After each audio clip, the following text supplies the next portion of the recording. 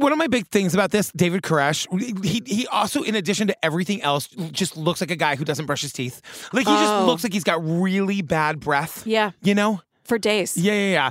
You know what else he looks like? A fucking murderer? That like and an insane murderer? Also, Julian Pensavalle. Patrick Hines. Ba-da-da.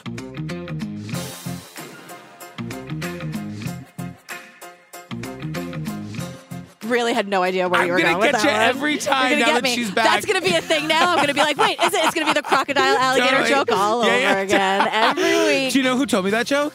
Joe? Who's Joe? Joe Mama. Now I'm in on it. Oh my goodness. Hi, fam. Hello, everybody. Hey, look, before we get to this, can I just tell them one more time my book is coming out September 26th? You better. So listen, there's going to be tons of free ways to read it. It's going to be in a lot of libraries and stuff. If you want to get it and sort of help me get on the bestseller list, maybe, hopefully, possibly, the weeks leading up to the launch are the important ones. So Amazon.com, BarnesandNoble.com, anywhere that like counts towards the list, those two definitely do. Okay. I'd love it if you came to Obsessed Fest. Sure. October 20th to the 22nd in Dallas. All your favorite podcasters are going to be there. Everybody. It's a weekend of just like true crime panels and meetups and meet and greets and drag brunch and the Taylor Swift sing-along and karaoke with Ellen and Joey. Hell yeah. Did I say drag brunch? You did, but it bears repeating. It bears repeating. And like a lot of solo traveler meetups, so you're never alone at a TCO show or a network thing. So yeah, come hang. It's going to be fun. One last thing. Join us on the Patreon. Almost 400 full ad-free bonus episodes. You get a full ad-free bonus episode every single Friday. Time flies. 400. Almost 400. My goodness. It's wild. Yeah. All right, girl. What are we talking about today? All right. So this is an ABC News special. It's called Waco, Truth and Lies. You have been asking us, dear listener,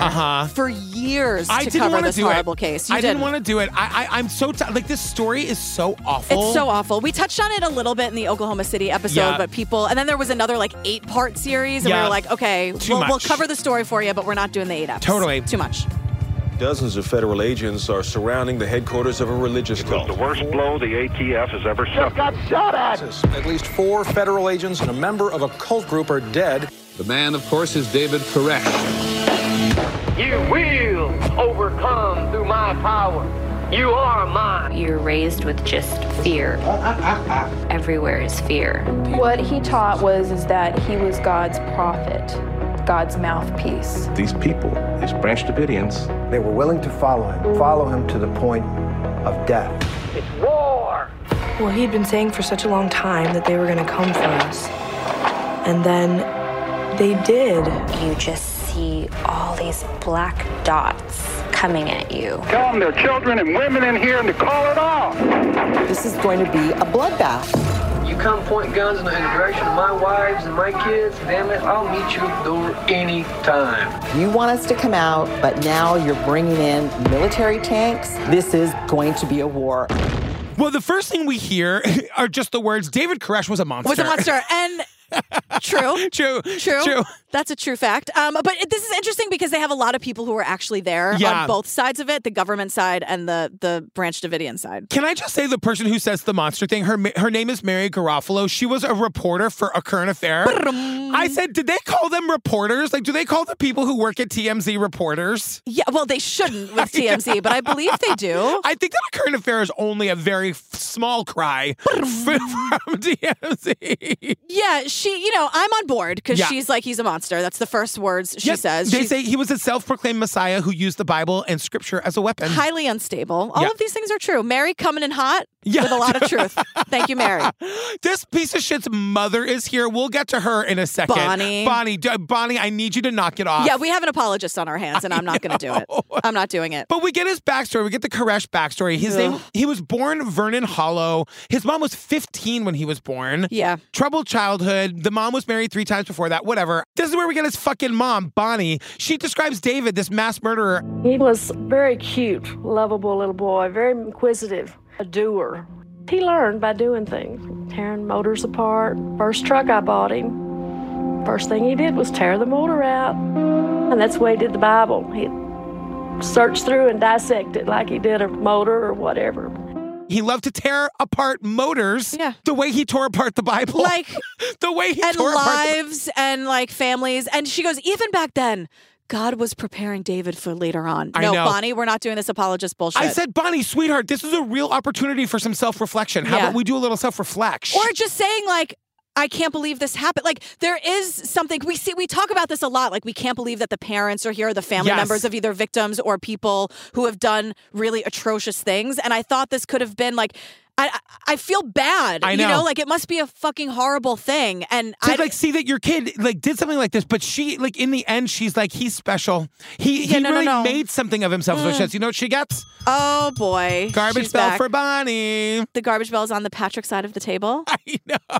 And we'll see where she lands. We'll see where she today. goes. If you need her, just ask for her, girl. But at first, David Koresh, I'm just going to call him the cult leader. Sure. I'm not saying this guy's fucking name. Great. His name has been too famous for too long. It's true. It's not even his real name. It's not even his real name. Come on, but Vern. a lot of people have like stage names. Yeah. Well, but speaking of, do you know that when I was growing up, my stage name was going to be Seth Parker?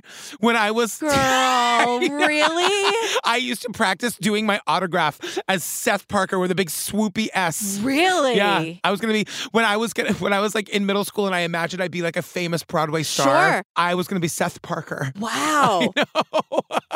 I have so many questions. I know. I don't know what. You don't know where any of it just. No, there was a boy named Seth that I had a crush on. Sure, his name is Seth Doan. He went on to become like a meteorologist. You can look him up. He's like a little bit known. Okay. And my mom's last name is Parker.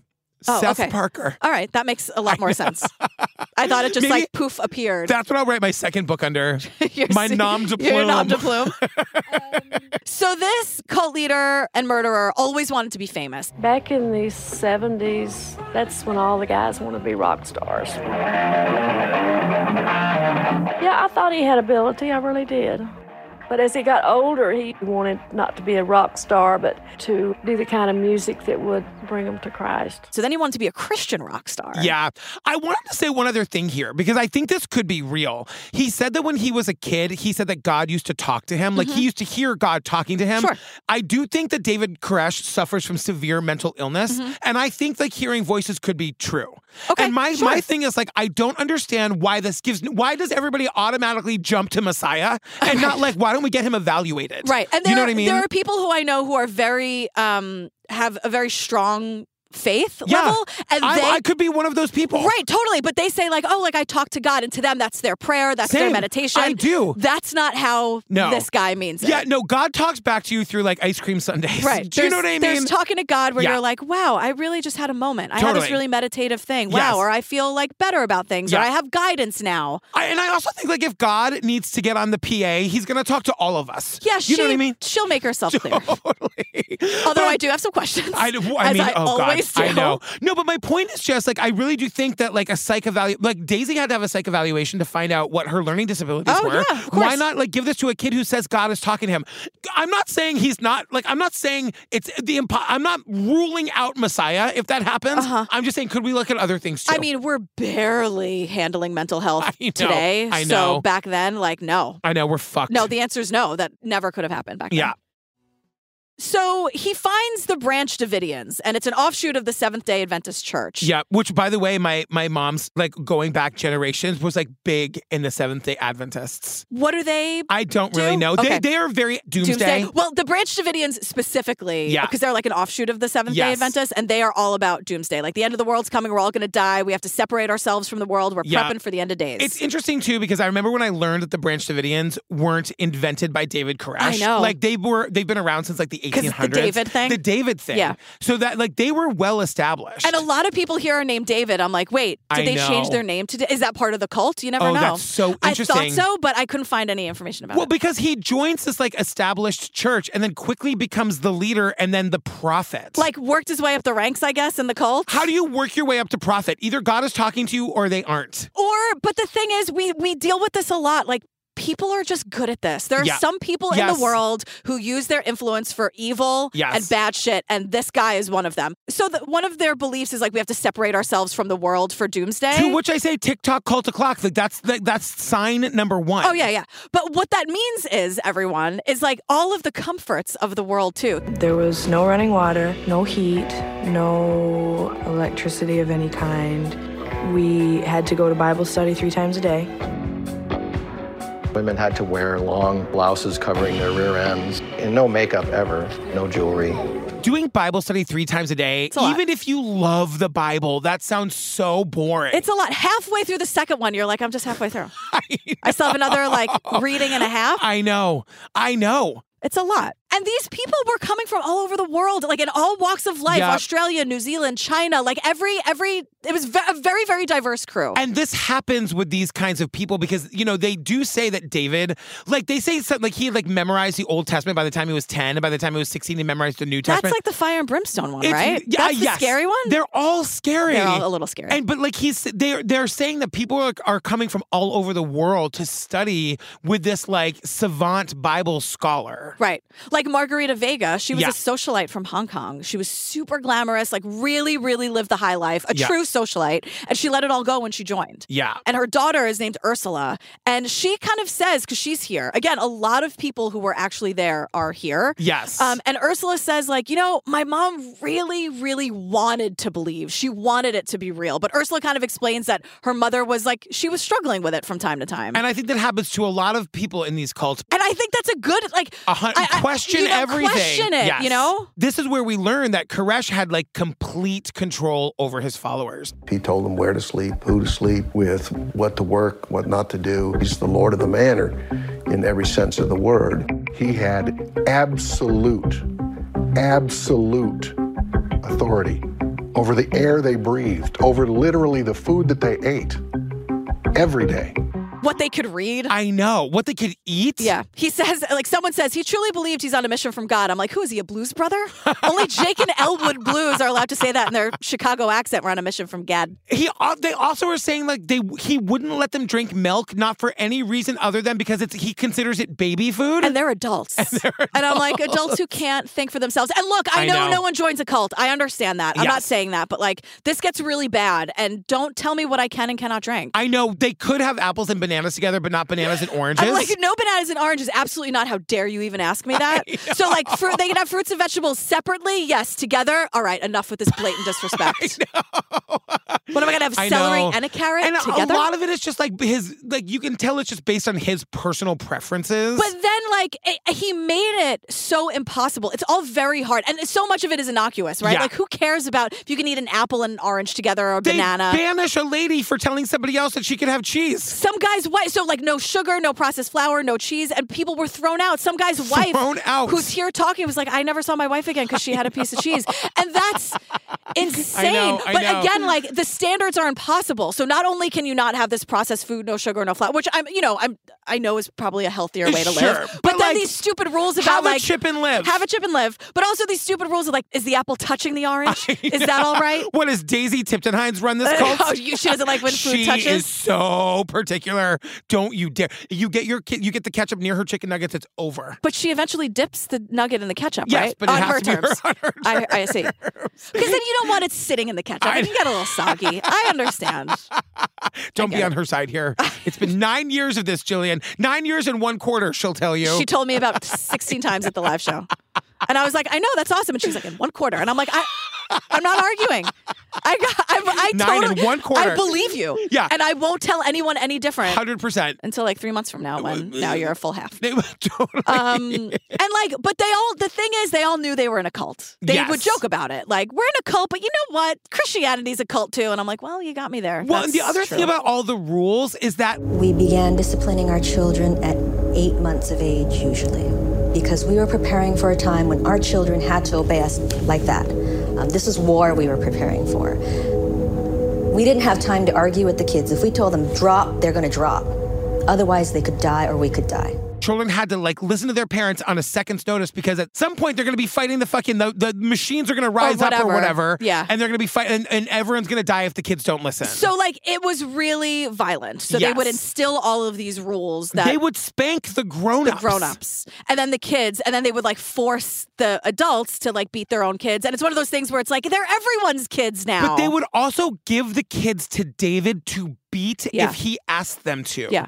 And he would beat them so severely. They say that the discipline started at 8 months old. Right. Like, it's torture. And the thing is, like, but why the violence? Like, there's no other way. This is a power trip. This is a manipulator. This is an abuser. But, like, okay, it's about fear. It's about control. But if you really would step back for a second, like, so why the violence again? Cult leader? Like, why am I beating my child for the end of days? If we're all going to die anyway? Why am I letting you beat my child? Like to pass your kid off to him to beat within an inch of their lives. They're 7. Yeah, it's all fear. It's all control.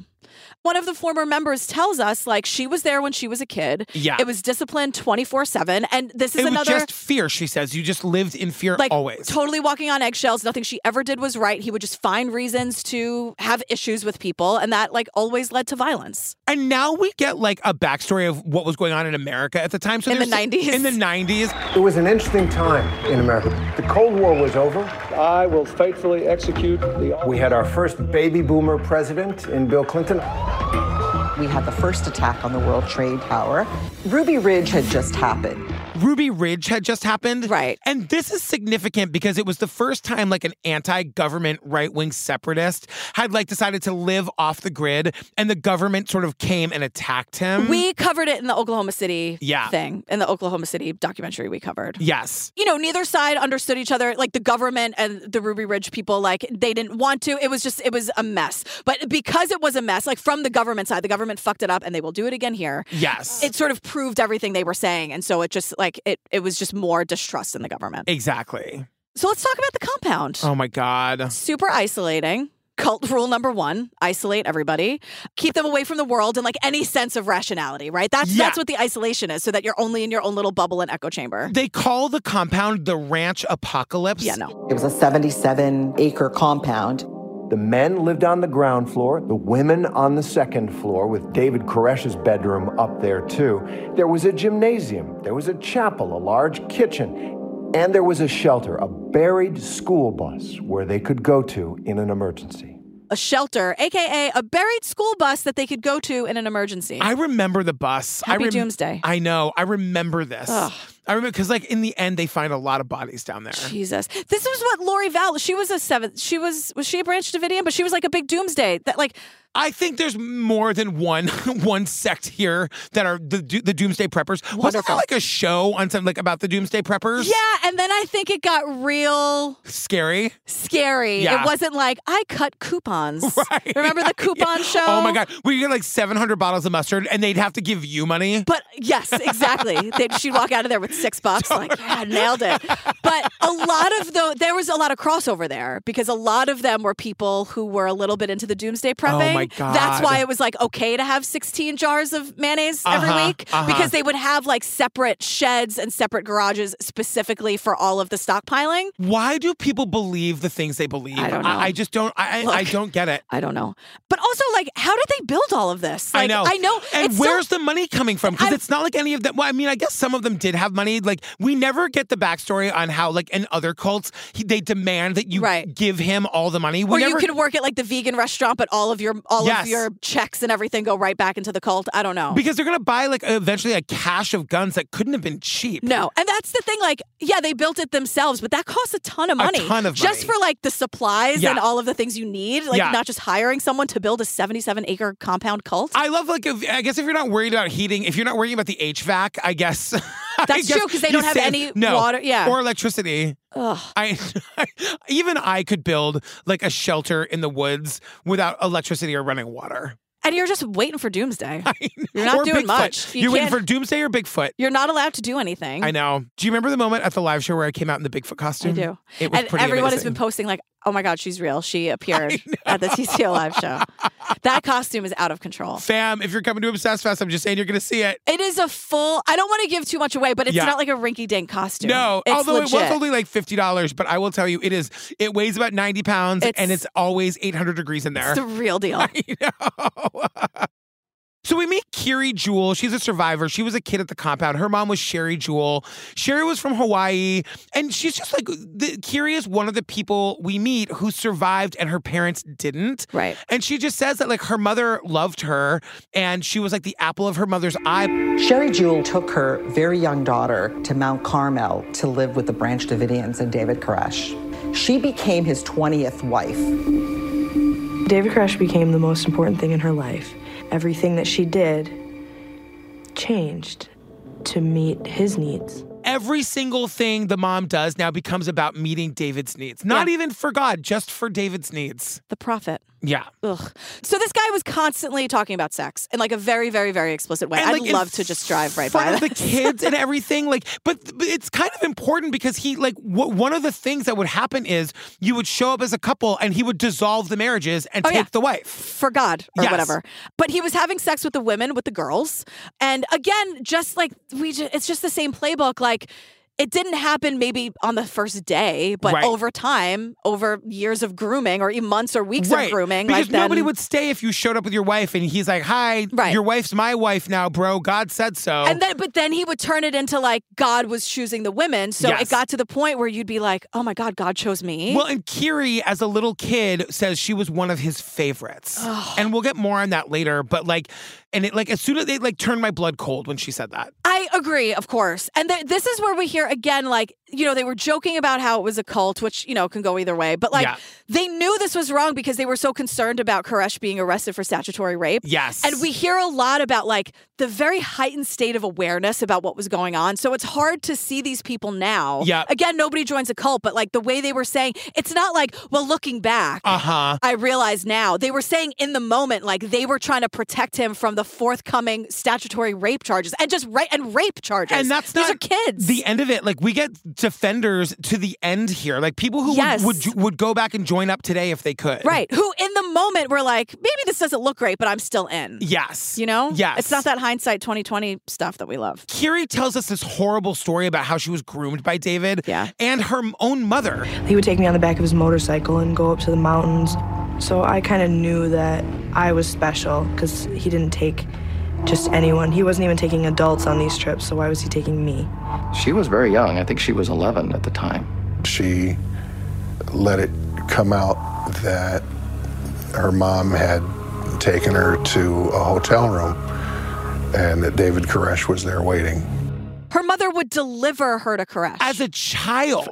This is fucking disgusting. It's horrible. Yeah. But like her mother, according to Kiri, was just saying like this is what she was, quote, supposed to do. And it's like, no, you're supposed to protect your child. I mean, of course. You don't deliver an 11-year-old. How do you completely lose your... I mean, it's a real question. How do you lose your complete sense of self when you join a cult? I don't know. So we get this whole like backstory on guns and everybody in Texas has guns and Waco, gods and guns and all the whole thing. Yep. But we're learning that like the people who live in Waco are hearing open firings on the compound. Right. So we know they have guns. This is important. They're like stockpiling weapons. They're doing target practice outside and everyone around knows it. And Koresh was very vocal about militarizing his followers. That was the thing, you know? Because the end of the world is coming and they're going to come for us. Kiri says this at one point. Like he said over and over again, they're going to come for us. They're going to come for us. And then they fucking did. They're prepping for war. Exactly. And then they fucking did. And constantly talking about guns, like talking about how to kill other people, how to kill yourself if you have to. Just this constant feeling of impending doom. And I'm like, I thought cults at least started out kind of fun. And I just have to know, like, can you lighten up? Like, was there ever a moment of levity around the fucking compound? Exhausted. I know. And it's just like, and him too. It's like, God. I mean, maybe that's actually what he was saying.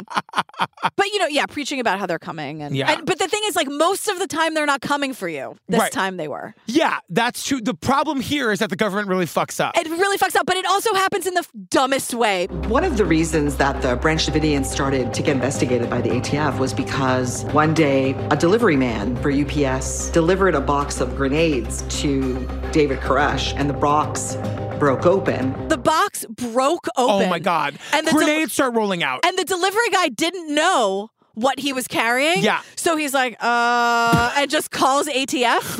That's like a really good call. I wouldn't know who to call if I'm delivering a box and grenades start spilling out all over the place. Like fucking grenades. Grenades. A box Do you of know grenades. How clumsy I am? The likelihood that I'm going to drop that box. Your shoes are always untied. I know. That's why I now only wear... the wrong thing. I only wear shoes with no laces. Right. Your shoes are always untied. There's always some kind of ketchup stain on my shirt somewhere. Just ask Daisy. She'll tell you. Just don't let the ketchup touch the chicken nuggets until she is ready. Please. Beans and rice, it's a battle. You think you want to talk about the end of the world? You let Daisy's beans and rice touch and see what happens. But eventually they mix, right? Yes. Or is she eating like one grain of rice at a time and one bean? No, she scoops them on a tortilla chip. She's a weird little kid. No, that's a great move. It's a very good move. I fully support that move. Before I left, Mike was like, what do you want for dinner when you come home? Now all these ideas are flowing. I'm going to start texting Mike.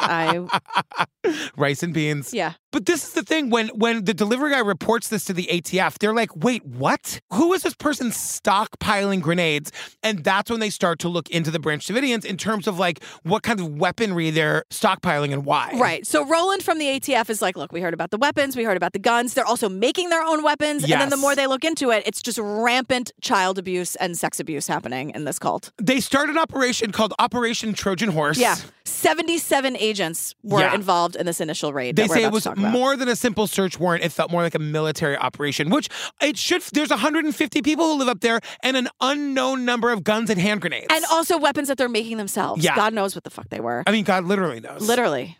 She does. I know. But so like the ATF sends up a mock compound. They rehearse this for days and days and days. But it's like, it's as though I'm in charge. The undercover part of the investigation involved ATF setting up across the street from the compound. They put in 4 40-year-old ATF officers to pretend that they were students. And when they were moving, they didn't move in furniture, they moved in equipment, that it was in cases. So it was very suspicious, needless to say, right off the bat. The Branch Davidians knew exactly what was happening. They clocked them immediately. Yeah. Because the ATF says, look, we are outgunned here 100%. Right. So it needed to be a surprise. So they have these 40-year-olds posing as students. Yeah. Their cover's blown. And they don't like moving in as new students. They don't move in any furniture. It's just like boxes of papers and surveillance equipment. In your ATF jackets, probably. Oh, it's my dad's. Actually, it's my grandfather's because I'm that young. Yeah. I'm only 18. And one of those agents was Robert Rodriguez. Yeah. And he was a plant in the cult. So he actually joined the Branch Davidians trying to infiltrate, and it doesn't go great. Talk about drawing the shortest straw. You know what I mean? Like, you have to go live on that compound. Yeah. And, like, the government played this all wrong because Koresh's whole thing was the end of the world is coming and the government's going to start the war. Yeah. And the government just leaned right into that. Right. Leaned exactly into so that Koresh could be like, see? I told you. But the thing about that, too, they say that the ATF, they wanted to show what they could do. Yeah. It was just all like machismo, bro shit. Yeah. Rather than being smart. People died. Like, I mean, so many people died. of the Branch Davidians died, but I think they lose 4 ATF agents on the first day. Yeah. And this goes on 4 days. Yeah. Days and days. They're also like... Not 4 days. Not the number. No, yeah. For days. For days. We covered this a little bit in the Timothy McVeigh episode as well, because on the day of the operation, again, they've blown their cover already, but like they still the Davidians don't necessarily know what day it's all going to go down. A local news crew has gotten a tip that there's going to be like an action at the Branch Davidian compound. So they're downtown, like looking for a parking space. They get lost. The mailman's like, "What you looking for? How can I help you?" And they're like, "Yeah, hi. So we're the news crew. We're here to cover the raid over at that cult. Can you point us in the right direction? Thanks." Like, the ATF is involved. I'm sure you've heard about it. It's going to be huge. Yeah, it's happening today. But we don't want to get scooped. So can you just give us the directions? The postman turned out to be a Davidian. He immediately went back and advised David Koresh that the ATF was on their way. And the fucking guy that they're telling this to is a Davidian. Is a Davidian. Can you believe? What on earth? So he runs back to the cult and he's like, the ATF! Just mail strewn everywhere. Fuck the mail. Just boxes of grenades all over the place. They probably could have gotten them on mail fraud faster than they did this. You know what I mean? Yeah, 100%. Don't mess with the mail, Don't man. fuck with the mail. So this is the worst, right? Because so then Koresh is like, one of you is a plant. Yeah. Somehow they figure out that there's a plant. They find this guy and he's like, tell the ATF that we know that they're coming and we're going to fight like hell. And the FBI, the ATF plant is like, all right, it's on. Here we go. But he goes back to the ATF and the ATF doesn't believe They don't him. listen. So like once again, everyone is saying, look at it, like zoom out for a second. Yeah. This is a compound full of 150 people that have stockpiles of guns and grenades. They are inside. We've lost the element of surprise.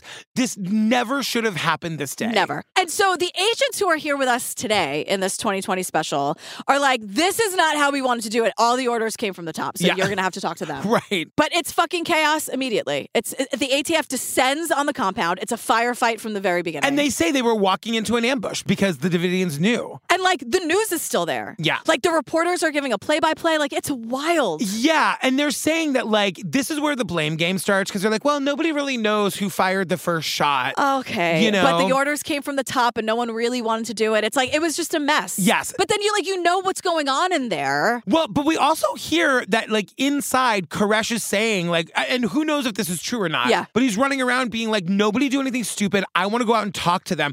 This is where we get like the miscommunication because the people inside are saying Koresh wanted to talk to them, figure this out peacefully. I'm not saying that's real. I'm just saying that's what they're saying. Sure. And on the outside, you have the agent saying, okay, we see Koresh coming to the door. So far their stories line up.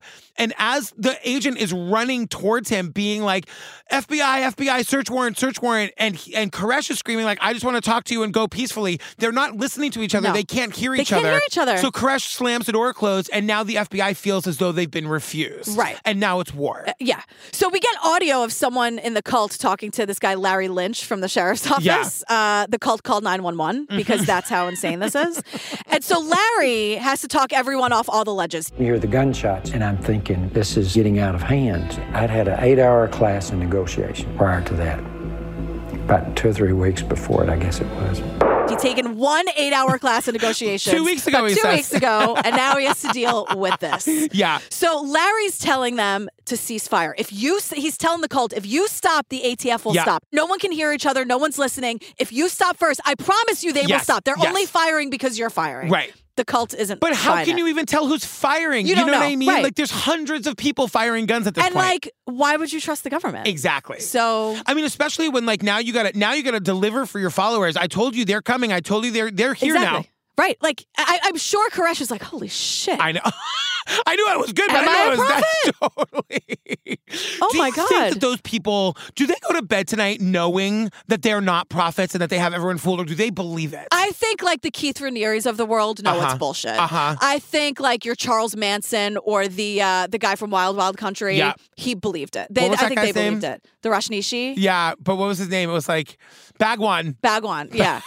That's the one where he's like hang gliding and then he like almost, and they're like, no, that's not Bhagwan. That was the Source family. The Source family. Right. I told you when I was in Hawaii, I went and met one of the guys in the cult. Insane. And he had dead shark eyes and it was fucking terrifying. Yeah. Ugh.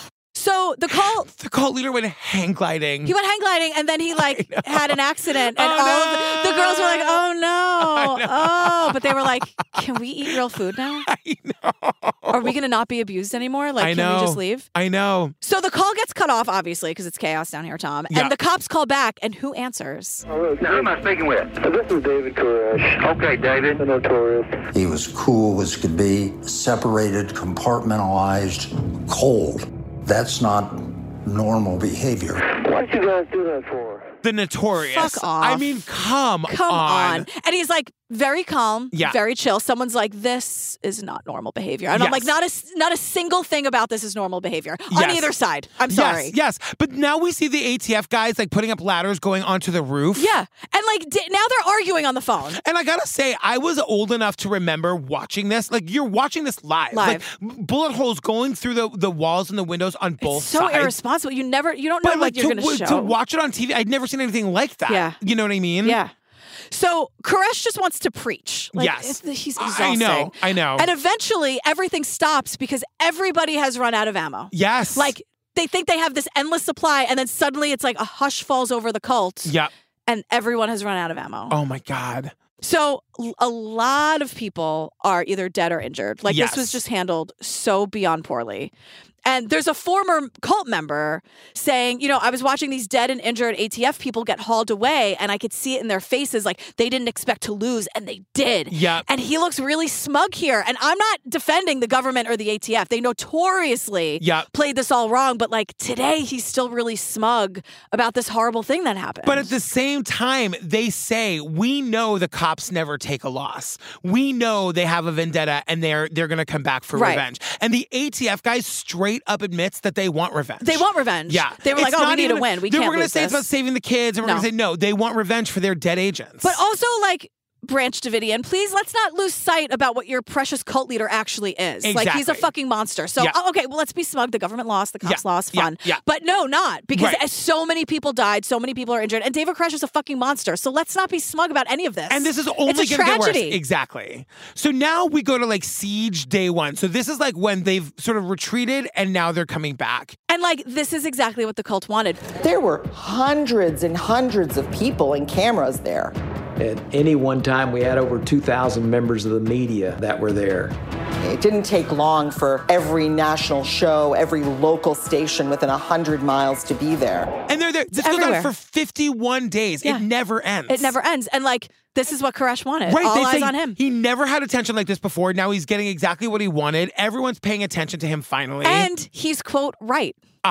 There's that too, you know what I mean? Yep. And so I'm sure on the inside of the cult, he's saying like, this is why everyone's coming, because they have to watch this like amazing thing that I predicted, and like we're all going to be heroes here. And they say within minutes, David Koresh is talking to the media. He's like, from within inside the compound, he's taking calls from CNN. A film producer faxes him the film rights documents. Yeah, are you kidding me? Can you imagine? Are you kidding me? Selling the film rights. I know. Fuck off, Hollywood producer. And God, what a I stereotype. know. What a stereotype. I know. But we also, like, we learned that this Koresh guy was all over town. He was taking landscaping jobs. He was eating at restaurants. People around town knew him, so they could have just, like, picked him up at the restaurant. And that's important because they're saying that the press actually gets involved in correcting the record, because the ATF is going out and holding press conferences, and they're saying, like, why did it have to come to this? And the ATF is saying, he's a homebody. He never leaves the house. We knew we had to go to him. And they're like, no, this one guy who, like, works at the Mexican restaurant at the mall is like... He liked to go out and drink iced tea and eat nachos at this little restaurant at the mall. I'm almost positive that he had come in and had lunch a couple of times, almost once a week. He loves nachos. He loves them. Who doesn't? Same. You know what I mean? The point is the ATF didn't have to go to the compound and make the spectacle. Or kill all these people. And put the kids in danger and all that. The guy up on a jog. Yeah, they wanted to make a scene. Exactly. So everyone has lost sight of the mission here. We're kind of losing it because they're proving the point of a lot of the people in the country at the time. Because remember, this is after Ruby Ridge. Yes. So there were a lot of people. There was a very big community who didn't trust the government, who basically, they're proving a lot of people right. Yes. Whether they're right or wrong, these actions are proving them right. They're also radicalizing those people. And Timothy McVeigh is one of the, we'll get to, because Timothy McVeigh will learn, and we did learn in the Oklahoma City episode, of all the spectators, Timothy McVeigh is one of them. Like, during this entire time, Timothy McVeigh is like, you know, a half a mile away watching this happen, like sitting on the hood of his car. And getting inspired. Yeah. So we're 30 hours in, and this is where the ATF is saying their main concern is to children. Yeah. We also learned that there's a difference between the negotiators who are on the phone with the people in the compound and the actual tactical teams who are on the ground. And there's a big disconnect because the guys on the phone are making connections with the people inside, and they're trying to end this peacefully. Right. And the guys outside, the tactical guys, are pissed off, and they want to show a force. And David Koresh is using this as an opportunity to like preach. Yes. Because the major goal is to get the kids out safely. So at first he refuses, and then he's like, okay, fine. I will send them out in pairs, but you have to listen to the scripture first. Like, and you have to play it on the radio. Like, you Right. have to take it to the local radio station and play it there. Right. And so he starts sending the kids out 2 at a time. And this is all over the news. Yeah. He knew that those children would appeal to the public. A total of 10 children have been released from the compound. He wanted the public to think that if they died at the hands of law enforcement. And if there's like bloodshed, it's all in the ATF's hands. Yeah. So 18 kids are eventually released in the first couple days. There's 20 other children still believed to be inside. These kids are taken to emergency shelters. I remember when this was happening too. And each kid is being assessed by a specialist, and they say they're learning a lot from these kids. They're singing songs with lyrics like...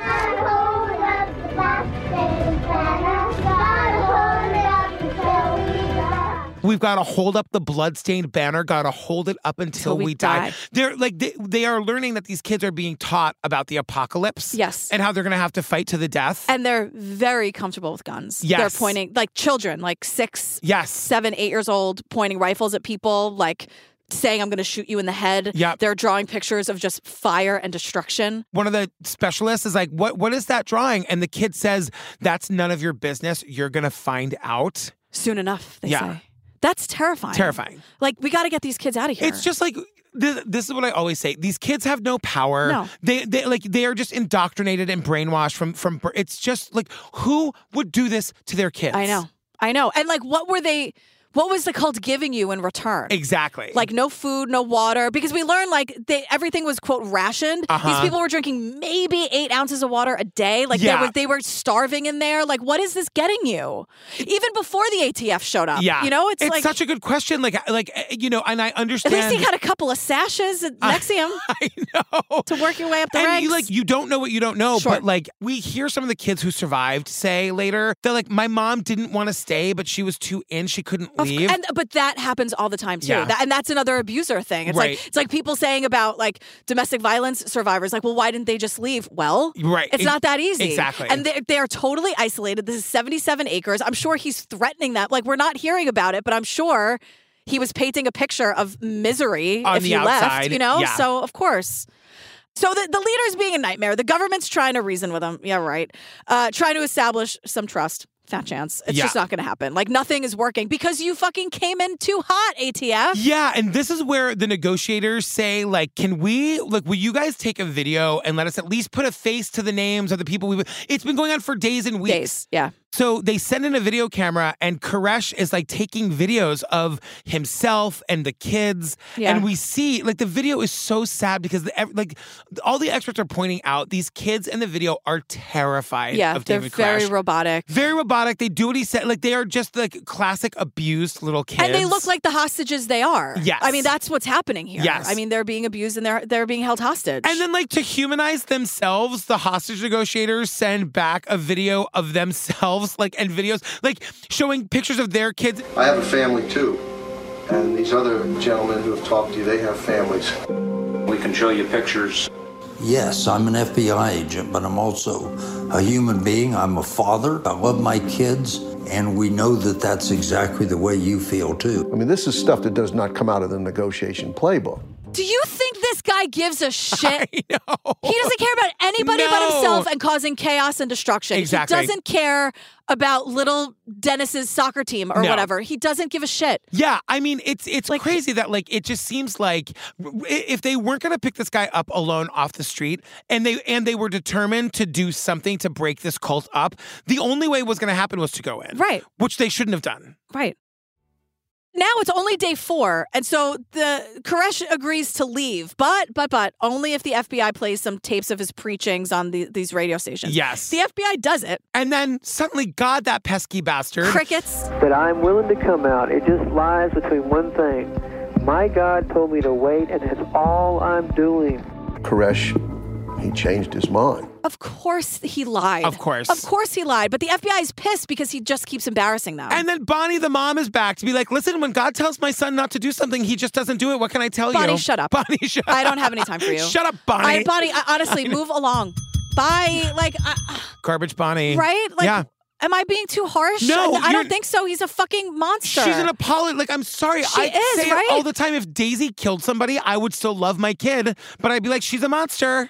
Or at least you would say she killed somebody. Yes. Even if you take the emotion out of it, the fact is the fact. Yeah. She's not saying any of these horrible things he did. God's not talking to your kid, Bonds. No. I'm so sorry, girl. I'm sorry. It's not how it works. Yeah. It's really not how it works. This is someone who's just weaponizing religion and God and faith. This is not and children. what it's like. Yes. And fucking children. So the FBI's pissed because Koresh keeps embarrassing them. They're embarrassed that they played this like stupid tape and then he went back on his word. Right. And so this is where we get the real disconnect between the negotiators and the tactical guys, because the negotiators are like, can you guys calm down and stop taking it so personally? Like, we're not there yet. But no, the tanks roll in. The tanks roll in. So now it's day 27. Yeah. And the government is trying everything they can to break these people. This is the famous... I mean, I remember watching this too. Floodlights over the place at night, blaring messages. David Koresh, pick up the phone. Negotiators are attempting to get a hold of you. They would like to speak with you. Then they started playing loud music. Trumpets trumpeting, telephones ringing. They had helicopters buzzing over us, anything to keep you on edge. Come out, David. It's time to come out. Or just sounds of phones ringing, just like psychological warfare to try to make you go like, shut up, all right. I know. Like they're playing that military bugle wake-up thing 24 hours a day. That's what that is, right? How does it go?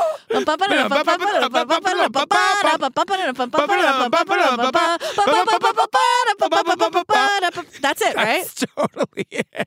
So there's that go. That would drive me nuts. I know. But the thing is, like, I'm sure it is. So what David Koresh is like effectively doing, which I don't even think he thought this far ahead, like he's also breaking down his own cult followers. Yes. Because he's like, I can handle this. But like, this has to be working a little bit. It's also crazy because he's been shot. Like he's in there having been shot, still doing all of, like not getting any medical attention. And like, it's just not working. Yeah. It's not working. And so it's making this worse for the negotiation team and the tactical teams because this is just a mess. This is where we learn about Steve Schneider. Schneider. They say that Steve was their best possibility for like talking some sense into David. Steve is a Davidian, a branch Davidian. He's a Davidian, and he's on the inside, and he's taking their calls, and he's a highly educated guy, and he'd come to the Davidians really like loving his wife, and of course instantly the marriage was dissolved, and his wife is now married to David. And she's pregnant. Steve and his wife were trying to have a baby, but she got impregnated by David Koresh. And that broke Steve's heart. And the FBI was trying to use that to get him to turn on David Koresh. So they're like, okay, this seems like someone maybe we can talk to. Yeah. Like, he's definitely not invested in this cult. Like, maybe we can talk to Steve a If anybody wants to kill Koresh, it's this guy. I mean, and all of ATF. It doesn't work. Like, it doesn't work. These people are so thoroughly brainwashed. We're 40 days in. It is now a certified tourist attraction.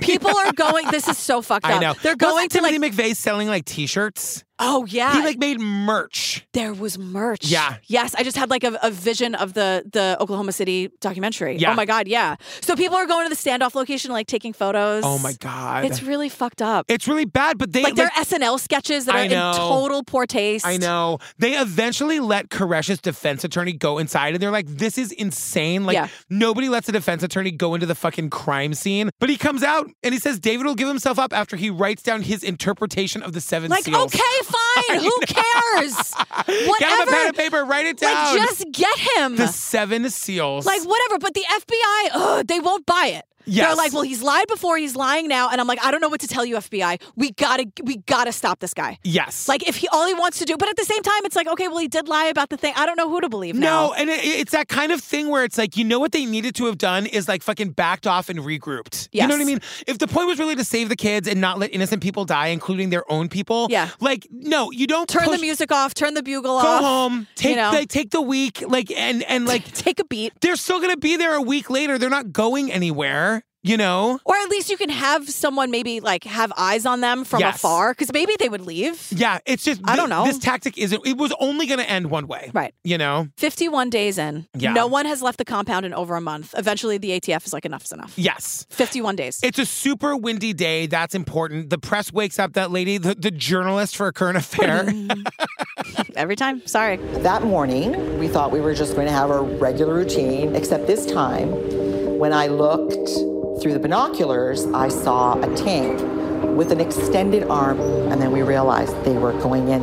A tank with an extended arm rolls in. Remember the one from the marathon bombing on Patreon? The elephant trunk? The elephant trunk where they're like breaking into the boat where that kid was hiding. It's that kind of thing. Yeah. They're slowly saying, and it's like, this is not an assault.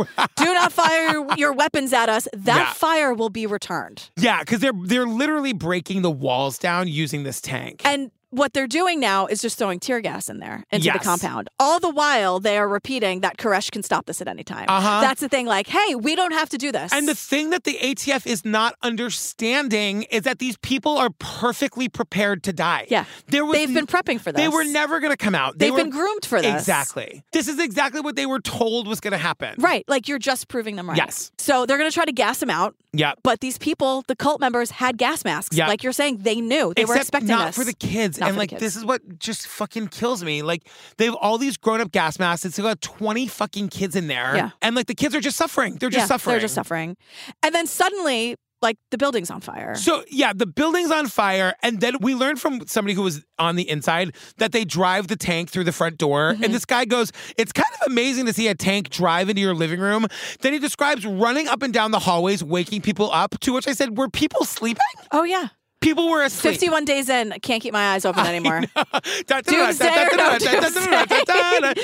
I guess you just learned to sleep through it. Oh, I don't know. God. I don't know. I was like, waking people up. What? I know. Maybe they were drugged or something. Maybe they knocked themselves out. I don't know. But if you don't have water, I doubt you have pills and booze to numb the pain. Yeah, I don't think that Friday night was like party night at really the Branch doubt it. Davidian compound. But like pills and booze. I doubt it. Oh my God. This is not Heaven's What, Gate does or one of Liza the other run the ones. joint? I mean, but some cults are very into that. That's true. So everyone is like, we don't know what happened. Like, we don't know how the building caught on fire. Yeah. But we have recordings that sound like Koresh and his followers set the fire from 3 different locations, because we hear things like,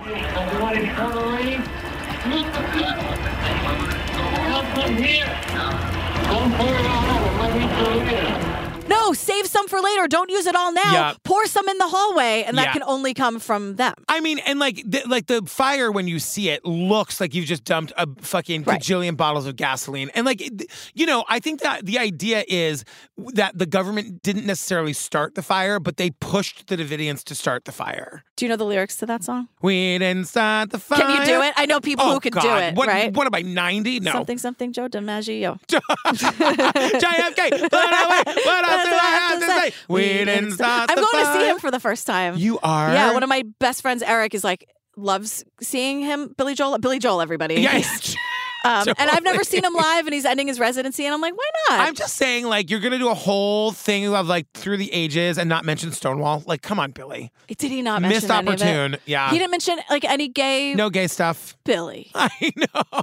Like, and you're from New York, Billy. No, I'm not going. You can still go. It's fine. Okay. Well, Eric's gay. Yeah. So we have our own gay shit going on, you know? We'll bring the gay shit ourselves. Totally. Don't worry about it. But this is horrifying because, like, the women and children were sent to that bunker. Yeah. I guess that bus? Yeah. Is that the bunker? Yes. And the people on the second floor were trapped, but, like, everyone was prepared to die. And I'm like, but were they? There wasn't anyone in those 51 days that was like, I don't know about this. And that is so tragic. Remember Jonestown, when, like, the story of Jonestown was like, they were all prepared to drink the Kool-Aid? No, and they you weren't. learned that, no, they weren't. No, they weren't. That, like, when they were force-feeding the kids. That's why we don't make the Kool-Aid joke. Force-feeding the kids, and they were injecting the grown-ups that were refusing to take it. Yeah. It's so awful. It's a good reminder. We don't do the drink the Kool-Aid joke because once we covered that, we were like, oh, fuck. Yeah. We didn't know that. Exactly. So now we don't say it anymore. We don't. Also, after Koresh gets shot, I don't think it's here, it's somewhere else, but I just had to mention it. When he thinks he's dying, he calls his mother to yell at her and tell her she wasn't Christian enough, but that he would have mercy on her on the other side. And she's here on 2020. Saying what a great kid he was. Being that an he apologist. really made something of himself. Well, the thing, speaking of David Koresh being killed. Yeah. At the very end, David Koresh had a bullet wound right in his forehead, which came from a rifle where he died next to Steve Snyder. Many of the people died of gunshot wounds, some self-inflicted, some inflicted by others. Only 9 people survived the day of the fire. 78 people would perish that last day. Many people were shot. Some of them are self-inflicted wounds. Some were shot by others. Yeah. So it feels like this was a little bit of a plan. Like when it all happens, like this is, it's because people are saying like, I'm not going to let myself burn alive. I'd rather be shot. Right. You know? So we go to commercial. We come back to this really upbeat country music. And we meet Mike Hansen, Waco memorabilia We're not collector. doing this, Mike. We're not doing this. Well, we're especially not doing this because also Alex Jones is here. I was like, what a fucking jump scare. Is Alex Jones on my screen right now? I know. I think Alex Jones is from Waco. And he's one of the, I mean, everyone knows who he is now. But he's one of those like crazy, super far-right conspiracy theorists. He was the one who thought the Sandy Hook kids were all fake. He thought they were crisis actors. Yes. Like, this guy is out of his fucking mind. And he didn't actually think that. He was just saying it to just said rile it to people. sell fucking whatever vitamins on his website. But he's evil. He just lost some case. He had to pay a shit ton of money. Well, I don't know if he's actually paid anything, but he like the judgment was like for like $1 billion. Yeah, because he's a life ruiner. He's horrible. He's a really terrible person. So I was kind of like, I know that this was made before all that happened, but like, I'm like, why is this ending with me having to look at Alex Jones's terrible face for 5 minutes? Stupid screaming. Like, I know. Oh my God. I know. But this guy, Mike Hansen, I was like, really? We're doing a Waco memorabilia thing? But I'm like, oh, this is why they're showing him. Because he's like, I want people to be able to see what really happened 25 years ago. When I think of Waco, I think of murder and cover-up.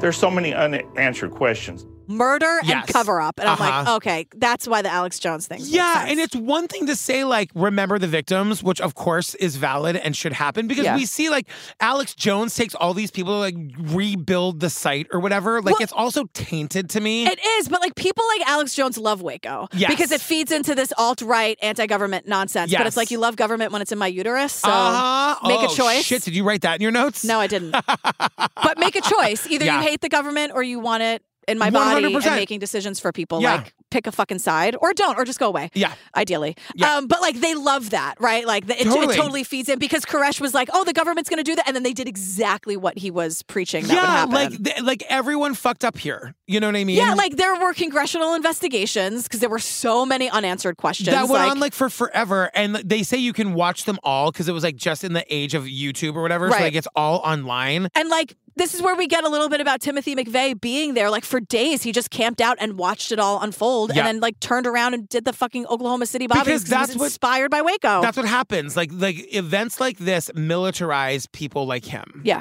You know? And, like, Branch Davidians still exist. Yes. Including people who were there with Koresh. But, I mean, they existed for 100 years before Koresh. But, like, this wouldn't say, all right, let's reassess. Yeah. Because the people are saying today, I'm like, oh man, like, wow, they still really there are it. some people in this documentary that are like, I would go back tomorrow if I could. And then it ends with his mother. Sometimes we have to be tested. We should have had a greater faith in God. God's will was that they died. He allowed it to happen. I think the devil was at work too, but God allowed that to happen, so I have to accept that. What she's saying, fuck that. Fuck that. Fuck her. And what she's saying is, like, I have to believe in my son in order to sleep at night. Exactly. Like, that's really what she's saying, because, like, she has to think it was right. Do you now understand why if Daisy killed somebody, I'd be the first to take her down to the police station? Because I don't condone that shit. Murder? You know? Yeah, yes. thank God. You know what I'm saying? Yeah. Like, I would stand by my kid. I would love her. I would visit her every day in jail. I would move to whatever jail town she lived in. But I'm not going to say what she did was right or preordained by God or she should get away with. It was God's will that those people died. That's Fuck insane. you, Bonnie. Yeah. That is so dangerous. And, like, what is she, like, the face of the Alex Jones people? You know what I mean? I know. Like, you can't encourage this. You know what haunts me? It's not in this documentary. It's in the Oklahoma City one when we take this detour.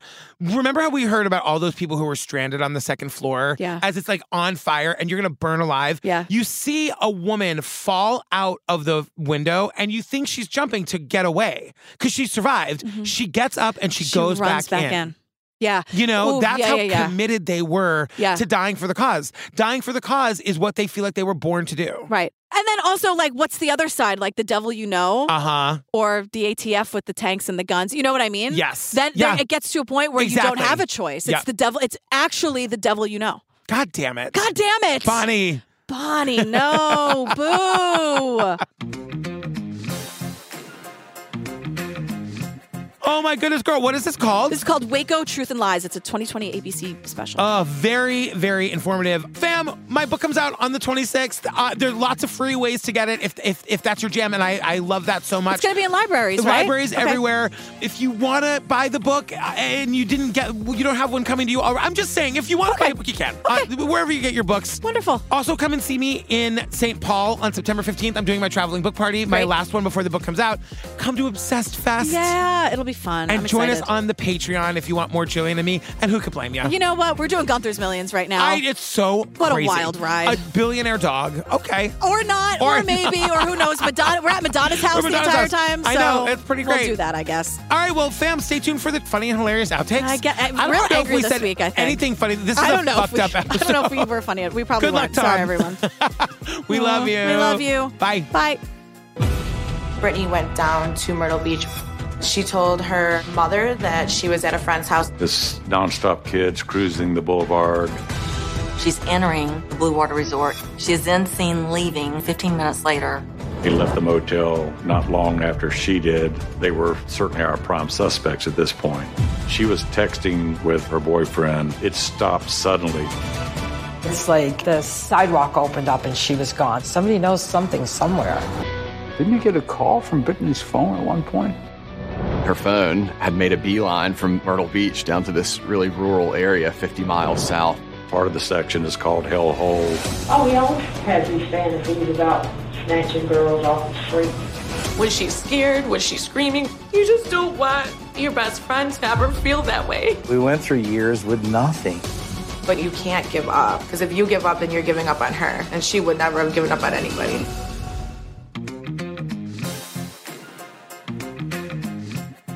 He loves nachos. David Koresh wasn't wrong about everything. Yes, he was. Because they're like evil, preachy nachos. And I don't appreciate it. He had a gunshot wound in the center of his head. You know who did it? Who? Steve Schneider, the guy who the ATF was trying to say, like, maybe we can get on his side. Oh, how do we know that Steve did it? Because I have in my notes in parentheses, Steve Schneider did it.